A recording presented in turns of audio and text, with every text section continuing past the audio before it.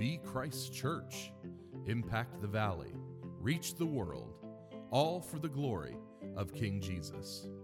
Welcome to the North Roanoke Podcast. Today our lead pastor, Daniel Palmer, will be opening God's Word for us. Our prayer is that you will encounter the living Lord as you hear His Word proclaimed.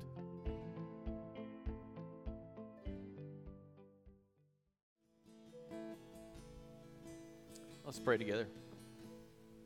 God, thank you that in Christ our sins have been atoned for. The price of death has been paid. Victory has been secured through the resurrection.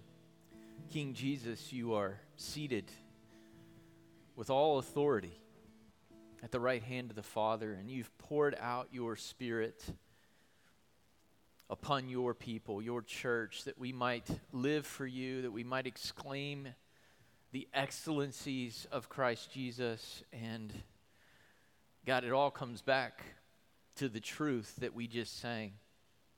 Jesus in my place. We had a debt that we couldn't even begin to pay, and you came down and paid it for us. Lord, that compels us to praise. It compels us to want to know you. And you've revealed yourself to us in your word. So, God, we pray that in the next 30 or so minutes to come, you would help us to glean everything you would want us to learn from your word. God, I pray that you would let the words of my mouth and the meditation of my heart be pleasing and acceptable to you. Spirit of God, I pray that you would move as we are reminded of just some basic fundamental truths of the gospel. And that if anyone doesn't know you, God, today, let it be the day of salvation, we ask in Jesus' name. Amen.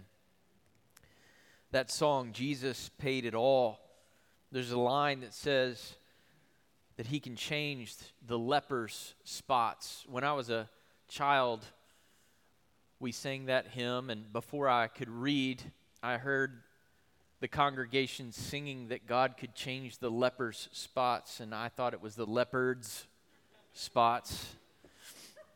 God could do that too, right, if he so wanted, but it's the leper's spots, and the leper is it's an illustration of our sinfulness, right? It's that leprosy is contagious, and it spreads over the body, and in the Old Testament, those who had leprosy were considered unclean, and only God could cleanse them. And you know, it's a metaphor for our sin. Just one sin is toxic.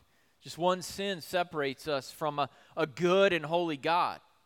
How is it that a good God could consign someone to eternity in hell? He's that good. He's that righteous. He's that pure. He's that perfect. But he's made a way back into his presence through Jesus.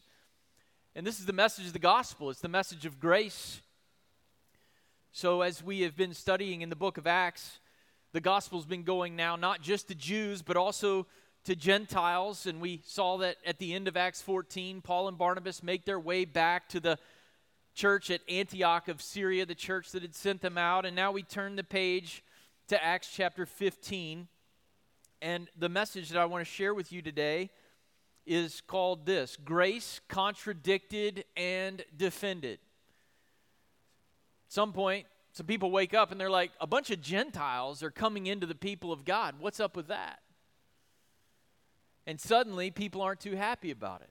We're going to consider that from God's Word beginning in Acts 15, chapter 1. Would you turn with me there? Acts 15, beginning in verse 1.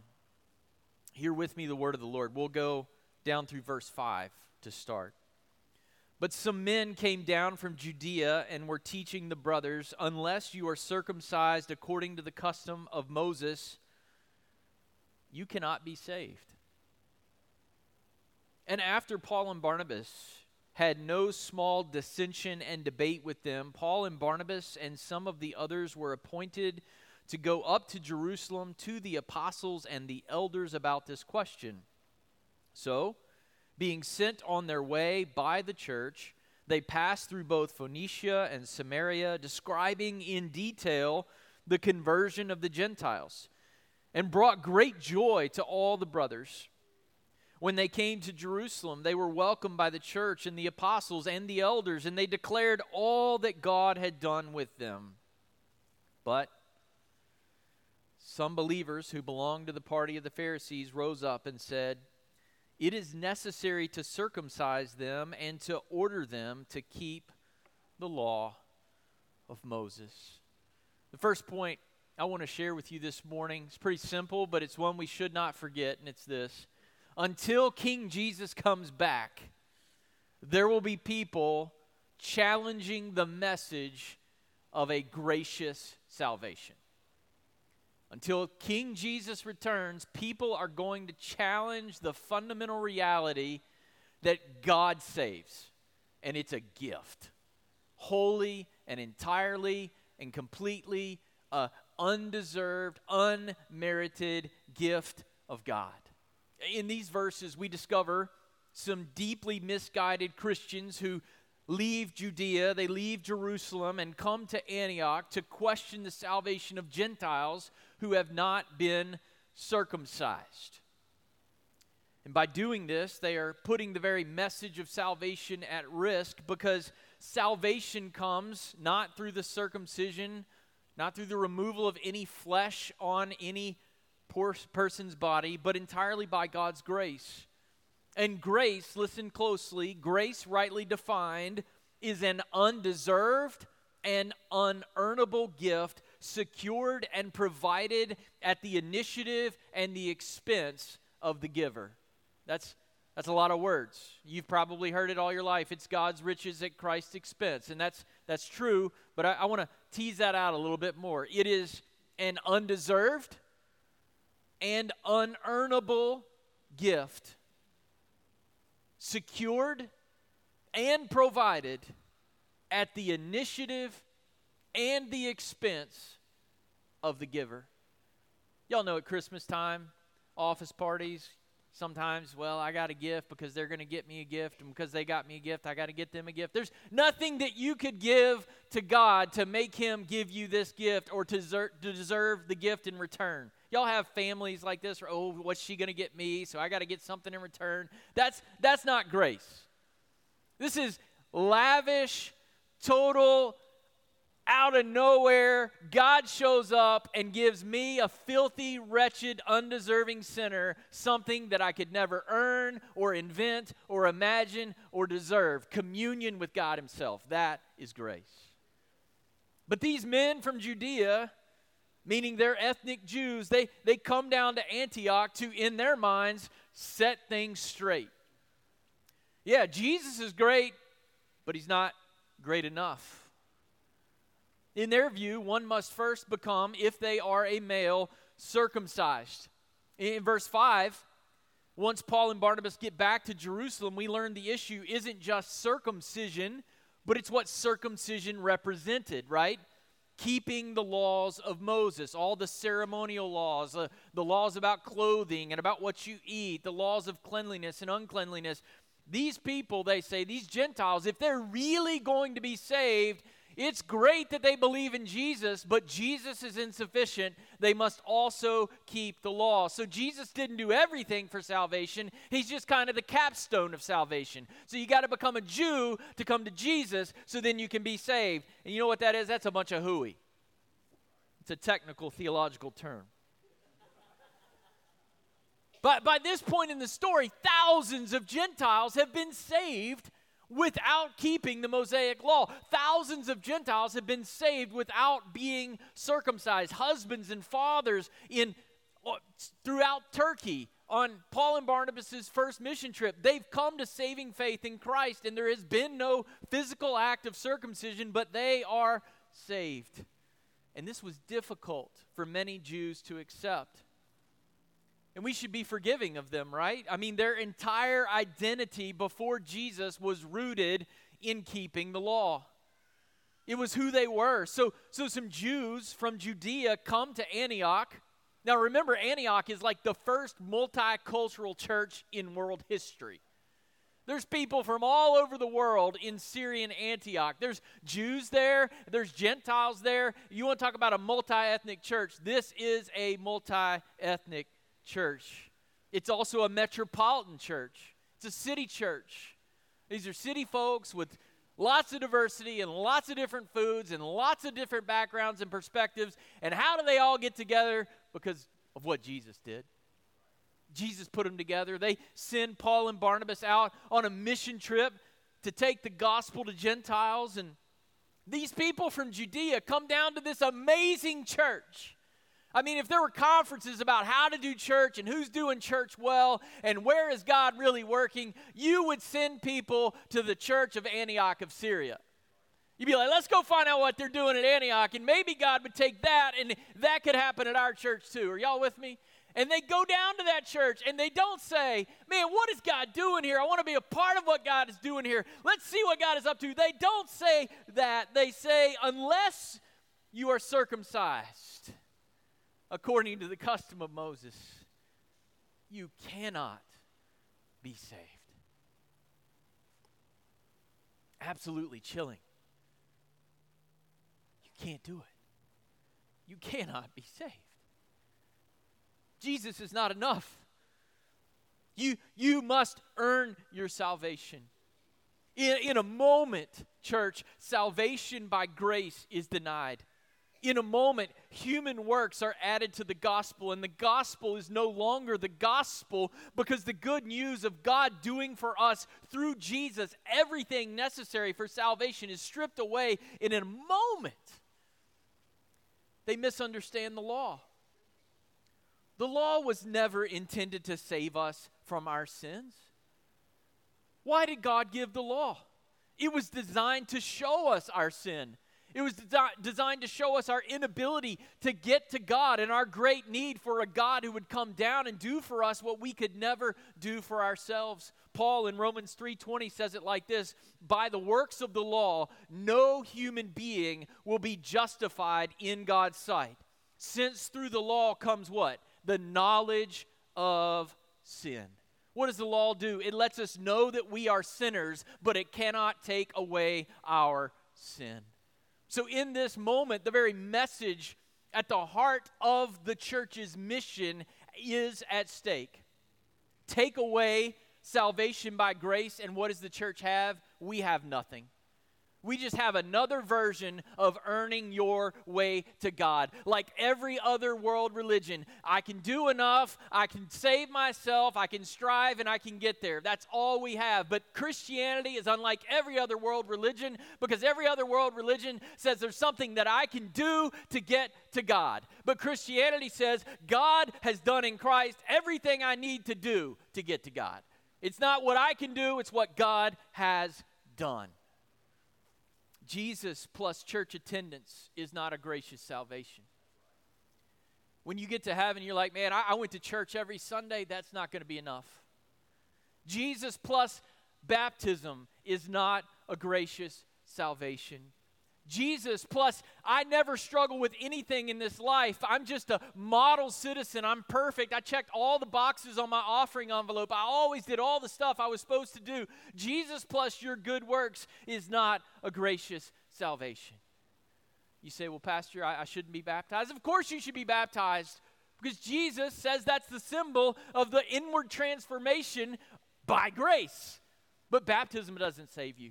Getting wet doesn't save you. Taking communion doesn't save you. Being here every Sunday doesn't save you. Jesus saves you. A gracious salvation is this: no matter where you've been, what you've done, or who you've been with, Jesus plus your nothing to offer is everything you need. I need to say that again.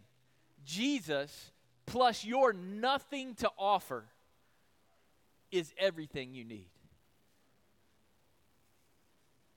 What can I bring? How good is he? All I have is a sinful heart. All I have is dirt. All I have is filth. All I have is guilt. All I have is pain. All I have is the inability to break the chains of this addiction. Bring it to Jesus. Be saved by grace. Some of you are still trying to be good enough to be acceptable for Jesus. I got great news for you this morning. It will never happen. But God is gracious. He sent His Son to die in your place that He might accept you. Grace is this: just as you are, right where you are, a heart that turns from self to the Savior in faith will be saved, because Jesus is enough. And wherever and whenever this truth is challenged, what do we have to do? When people come to the church and they deny salvation by grace alone, through faith alone, in Christ alone, what do? We stand up. It's time to fight.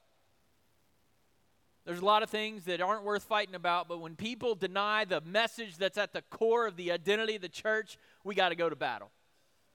Let's keep reading. Verse 6 down through verse 18. The apostles and the elders were gathered together to consider this matter. And after there had been much debate, Peter stood up and said to them, "Brothers, you know that in the early days God made a choice among you, that by my mouth the Gentiles should hear the word of the gospel and believe.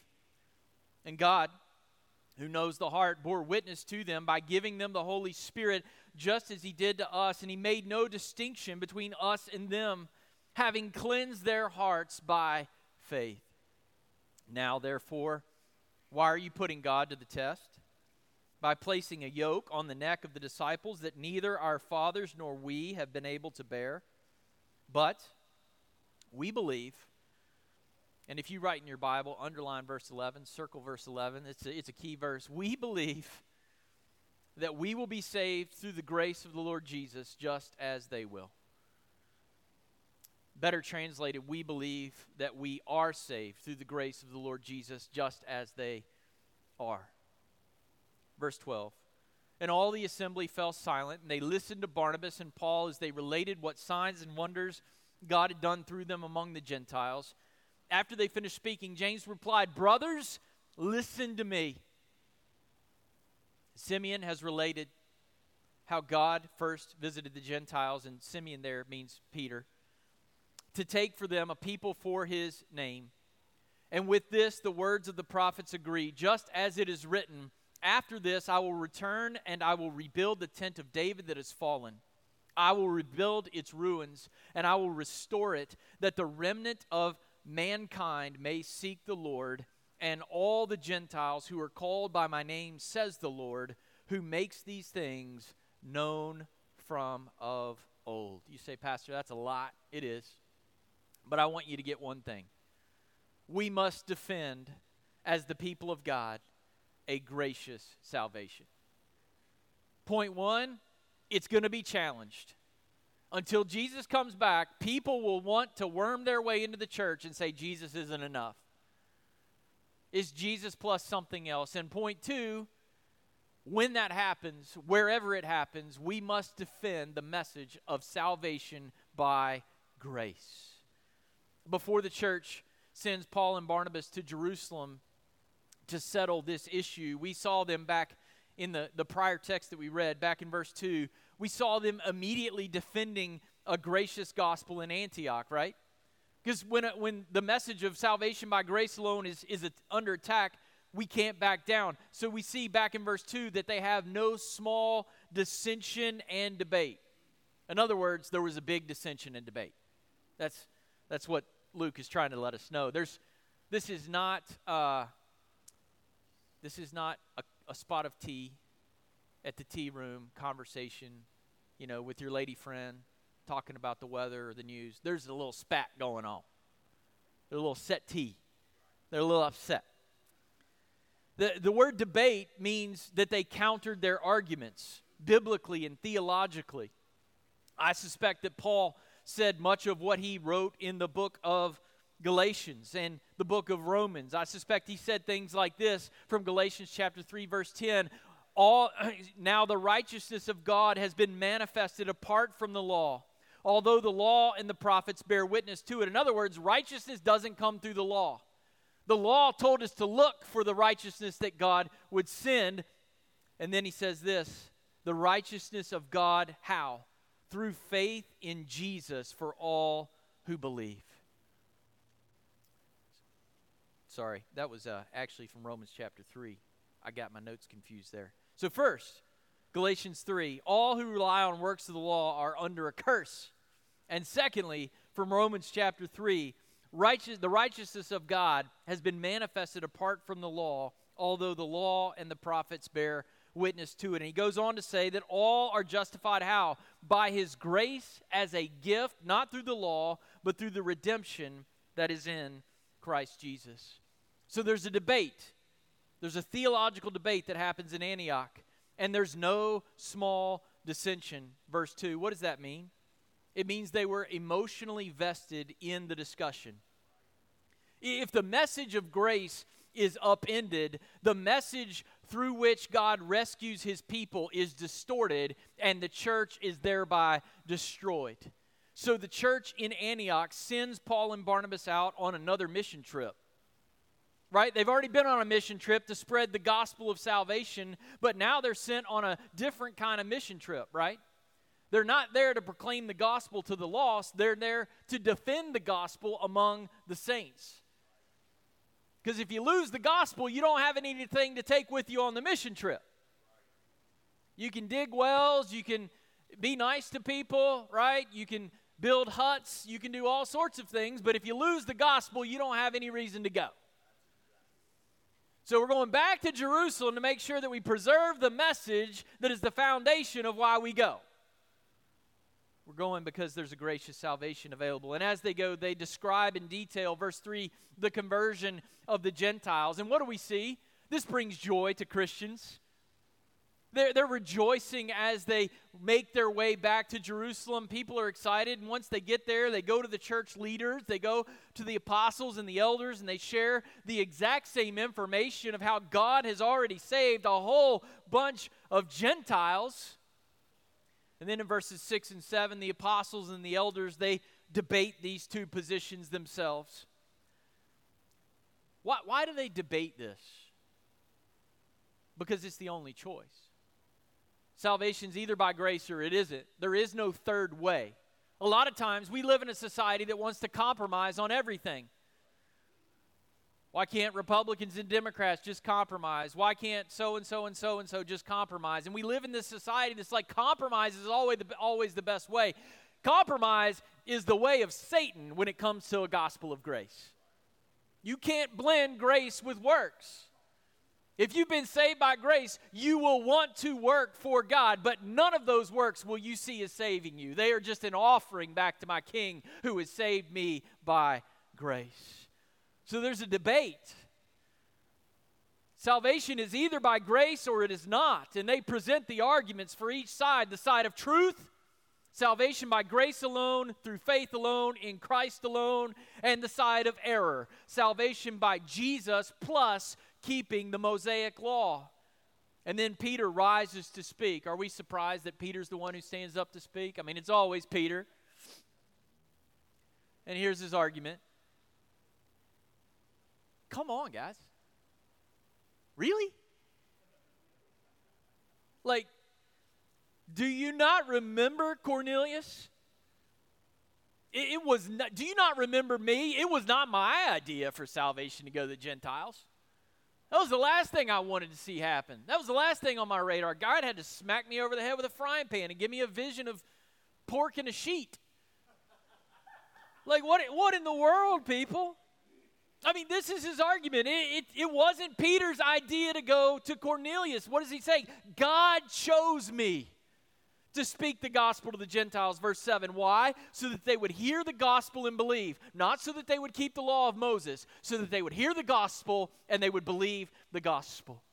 Peterson says it this way: God demonstrated his will by deliberately choosing that the Gentiles would hear the gospel and believe through Peter's preaching and be saved. Church, when the gospel is spoken faithfully, when it is heard openly, and when it is believed sincerely, there is salvation. Nothing else. When it is proclaimed faithfully, heard openly, and believed sincerely, there's a new follower of Jesus. They are brought from death to life, from the kingdom of darkness to the kingdom of the beloved Son, like that, through the transformation that Jesus makes. When Peter mentions the early days, verse 7, what is he talking about, the early days? He's talking about the beginning of the church. It's been 10 years since he shared the gospel with Cornelius. Now, if you're reading along, it may not seem that long, but it's been almost a decade since Cornelius got the gospel. So here's what Peter is saying. God's been saving Gentiles for a decade. Where have y'all been? Like, this is old news that God wants to bring Gentiles into the kingdom. But you know what, church? One of Satan's strategies to sideline the people of God is to make salvation not about Jesus, but about what we can do or what traditions we like, and then use that stuff to divide us. It's an old, tired strategy. Satan wants you talking about what your preferences are and what you can do and what you used to do on such and such committee or what you used to do out in this neighborhood. He wants you focused on yourself and your traditions and what you can do and not on Jesus. It's right here. So what does Peter do? He continues his defense of a gracious salvation in verse 8. He just keeps hammering the point. After he says, look, God chose me, then he offers this. By the way, he also gave the same Holy Spirit to Gentiles as a witness to their faith that he gave to the Jews as a witness to their faith. If the Gentiles were lacking something for salvation, how would he have given them the Holy Spirit? How would they have received the presence of God on the inside if their salvation was incomplete? That doesn't make a bit of sense. Verse 8, furthermore, God is the knower of hearts. You see that? God is the one who gives his Spirit to all whose hearts are what? Verse 9, cleansed how? Not by works of the law, but through faith and Jesus. You see, brothers and sisters, Jew and Gentile have the same problem. What's our problem? It's not a Mosaic problem, it's a heart problem. We got dirty, wicked, wretched, sinful hearts. And it is a problem that only the God of the universe can cure. And because we have all the same problem, God offers us the exact same solution. Same problem, same solution. Whether you're Jew or whether you're Gentile, the solution is Jesus. Verse 9, he makes no distinction between Jew or Gentile. In verse 10, Peter's getting a little upset. He's working himself up. He's like, God chose it.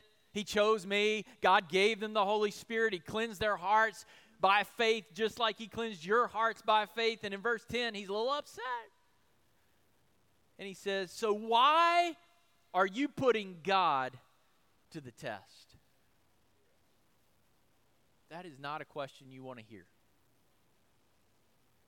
This is a rhetorical question.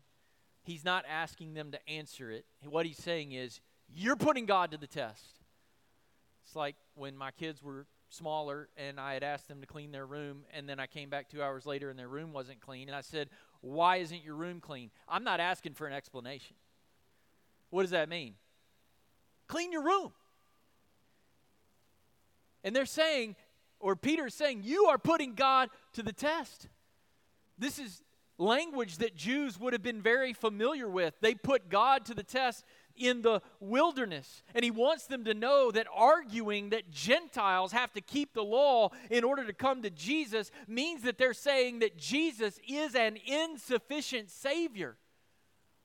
It's like when the Israelites wanted to go back to slavery and they were testing God's patience in the wilderness and inviting his judgment. He's like, do you really think that Jesus isn't enough? And aren't you glad that Jesus is enough? On my worst day, Jesus is enough. In my darkest moment,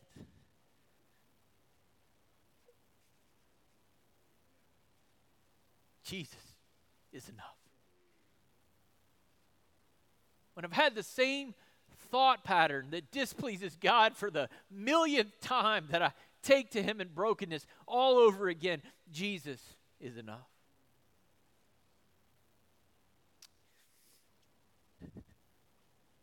Indeed, he's more than enough. And I praise God that Jesus is sufficient, because when did the Israelites keep the law anyway? Like, you're arguing for Gentiles to keep something that you could never keep, which is what he goes on to say, right? He says in verse 10, it's a yoke that neither our fathers nor we have been able to bear. Aren't you glad that Jesus says in Matthew 11:28 through 30, that his burden is easy and his yoke is light? That he came to take the law, that he came to fulfill the law, that he came to be the righteousness of God in our place, so that would rest easy on us, and he would connect us with him, and he would guide us in righteousness and truth, that he is our yoke, and it is easy and light, rather than this law that the Israelites couldn't keep themselves. No one is saved by law keeping. But, praise God for verse 11, how are we saved then? We believe that we are saved through the grace of the Lord Jesus, just as they are. No distinction, Jew and Gentile. Salvation comes to everyone on the same basis through the grace of Jesus. Jesus plus nothing equals everything. We are all totally and utterly and equally dependent upon who? Jesus. Jew and Gentile equally need Jesus. Male and female, rich and poor, religious and wretched. They all need Jesus. The gap between us and God is infinite, and Jesus alone can bridge it. And I've got good news. He will for all who will turn from their sin and self-worship and trust in him. In verse 12, a hush comes over the entire church. You ever been in a room or an argument when somebody makes a point and it's like, wow, yeah, that's it. That's right. That's what Peter did. It was like a mic drop. The debating of verse 7 has abated. God's answer is winning the day. When the people of God seek answers from God, God will answer. And his answer will end the debate and settle the hearts of his people. Paul and Barnabas then share about how God had granted signs and wonders as they shared the gospel with the Gentiles. Why did they do that? Because God had given signs and wonders when the gospel showed up for the Jews. So what's he saying? God is authenticating the same message and the people in the same way. He's saying that Jews are being brought into God's kingdom through the hearing of the gospel, and Gentiles are being brought into the kingdom through the hearing of the gospel. And then James begins to speak in verse 13. James is an elder of the Jerusalem church. He's not James the Apostle, because as you recall, James the Apostle has been beheaded. But what we see is the church is transitioning from leadership of the apostles to leadership of the elders. And James the elder speaks, and what does he do? He reminds us of an important lesson. We have to filter everything we're arguing for, thinking, and believing. We have to filter all of those experiences and questions and thoughts. How? Through the Bible. We need a biblical resolution to the argument. And in this story, we see more than just a crisis resolved biblically. We see the leaders of the church, the non-apostolic leaders rising up. Peter is mentioned for the last time in the book of Acts. The apostles will be mentioned for the last time in chapter 16. The apostolic teaching of Christ, according to the Scriptures, is going to be solidified in the New Testament writings, and elders from Acts 15 until Jesus returns are to be leading their local churches biblically and faithfully. How? How do leaders lead the church? They open the book and they take whatever question is before them and they say, what does this book say about what we ought to do? Everything. How should we budget in this present context? What does God's word say? What programs should we start in light of our community and what God's heart for the peoples is? What would God's word lead us to conclude? Everything we do needs to be biblically shaped and informed. James concludes in this context and in this argument that we shouldn't be surprised that God has visited the Gentiles. What does it mean that when God visits somebody? It means the gospel, the good news, has gotten to them. They have heard about King Jesus, who left heaven, lived a life in our place, died a death in our place, was raised on the third day, ascended at the right hand of the Father. God is visiting not just Jews, but Gentiles. Why? To take a people for his name. What does it mean to exist for the name of God? It means that you're marked by him. That your identity is no longer slave to Satan, but adopted by Christ, friend of God. You are marked by his name, and you are joyfully living for and under his authority. And I love what he says in verse 15. He says, with this, it's emphatic in the text. It's at the very front of the sentence. What is the this? With the salvation of the Gentiles, with the gospel going to the Gentiles, and people who had no knowledge of Moses being saved. With this, the prophets agree. In other words, the Old Testament told us to expect this. If we were reading our Old Testament properly, we would know that God was going to rescue people from every tribe and tongue and language and nation. Going back to the promise of Abraham, what did he say? In your seed, through your son, there are going to be people all over the planet who are going to be blessed, who are going to be saved. So James has in mind this thread throughout the Old Testament that God is going to bring in the nations. God is going to bring in the nations. Every tribe, every tongue, every language, every nation. It's not just going to be Jews. It's going to be all kinds of people who are surrendered to King Jesus, who comes through the Jews, who enter into God's kingdom. And in verse 16 and 17, he quotes from Amos chapter 9, verse 11 and 12 to make his point. And in that text, God promises to do two things that are very interesting after Israel's exile from the temple of God's presence is remedied through the coming of Jesus. So you're scattered, you're distant, you can't get to the temple of God, you're out there among the nations, but I'm going to send a king who's going to remedy that, God says in Amos chapter 9. And he promises first to restore David's fallen tent and rebuild its ruins. Why? So that secondly, a Gentile remnant will seek the Lord. Don't miss what James is saying right here. James says that's happening right now. James shows, and Luke records as inspired scripture, that God's promise to rebuild the temple is fulfilled through Jesus, and that Jews should expect the Lord to be bringing in all the Gentiles who are called by his name. And he says, look, God's doing it right now. God tore the veil. When Christ was crucified, the veil was torn on the third day. He was raised. He's ascended to the right hand of the Father, giving unfettered access into the presence of God right now. In other words, Jesus was not joking when he said that he would destroy the temple in 3 days and destroy the temple and raise it up in 3 days.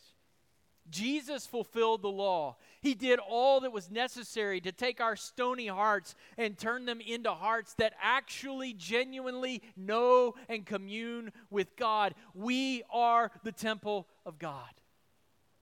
And the implications of this are massive, church. The way into God's presence, the way to fulfill your purpose in life, the way to know and enjoy God forever. For anyone, Jew and Gentile alike, how do we know him? Through Jesus and Jesus alone. It's what the Old Testament promises, and James says that God is doing it. He's making it happen right now. And these things that God is doing and making happen, verse 17, have been known from of old. In other words, God's ancient plan to glorify his Son by saving sinners from among all the nations is happening right now. And it's all by grace. The undeserved, unearnable, unmerited gift of God's righteousness through faith in Jesus Christ alone. As we close, I want to ask our instrumentalists if they would, and musicians, if they would come on and make their way to the platform.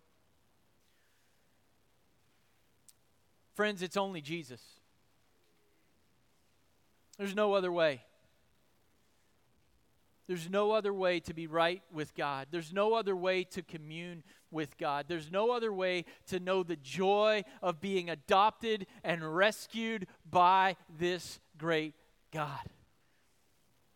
And as a pastor,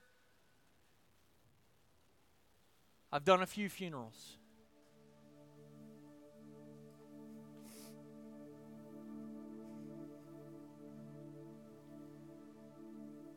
And I often ask, tell me about their relationship with God.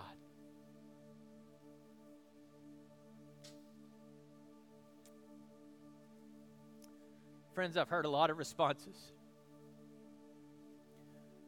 Well, he got baptized when he was a kid. He was a pretty generous guy.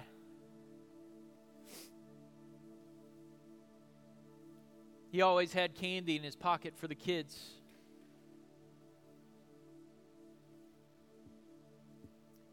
Well, I know he tried to be a good person.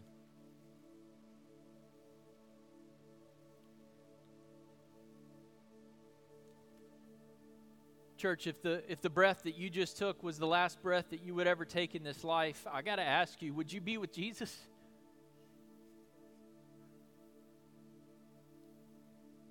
And if you stood before God, your Maker, in this moment, and He said, "Why should I let you into my heaven?" what would your answer be? And I beg of you, if the answer is, "I tried hard, I tried my best, I tried to be good, I got baptized, I took the Lord's Supper, I was at church every Sunday, I taught a Sunday school class, I was a deacon." Church, none of those responses is going to be able to stand in the day of judgment. None of them. The only answer that will stand before God, your Maker, is, "I don't deserve to be here. I deserve your wrath and your judgment, for I am a wretched sinner, but that guy paid my price. That guy died in my place. I trust in Him wholly and completely, and I can't understand it, but because of Jesus, I am faultless to stand before the throne. I've staked my life on Jesus." If your answer is anything other than "I belong to Jesus," we're going to stand and sing a song, "In Christ Alone." I beg of you, repent of your sin, run to Christ, and be saved. Thank you for listening to the North Roanoke Podcast. You can connect with us at northroanoke.org or download our app in your device's app store. Just search for North Roanoke. We hope to meet you soon.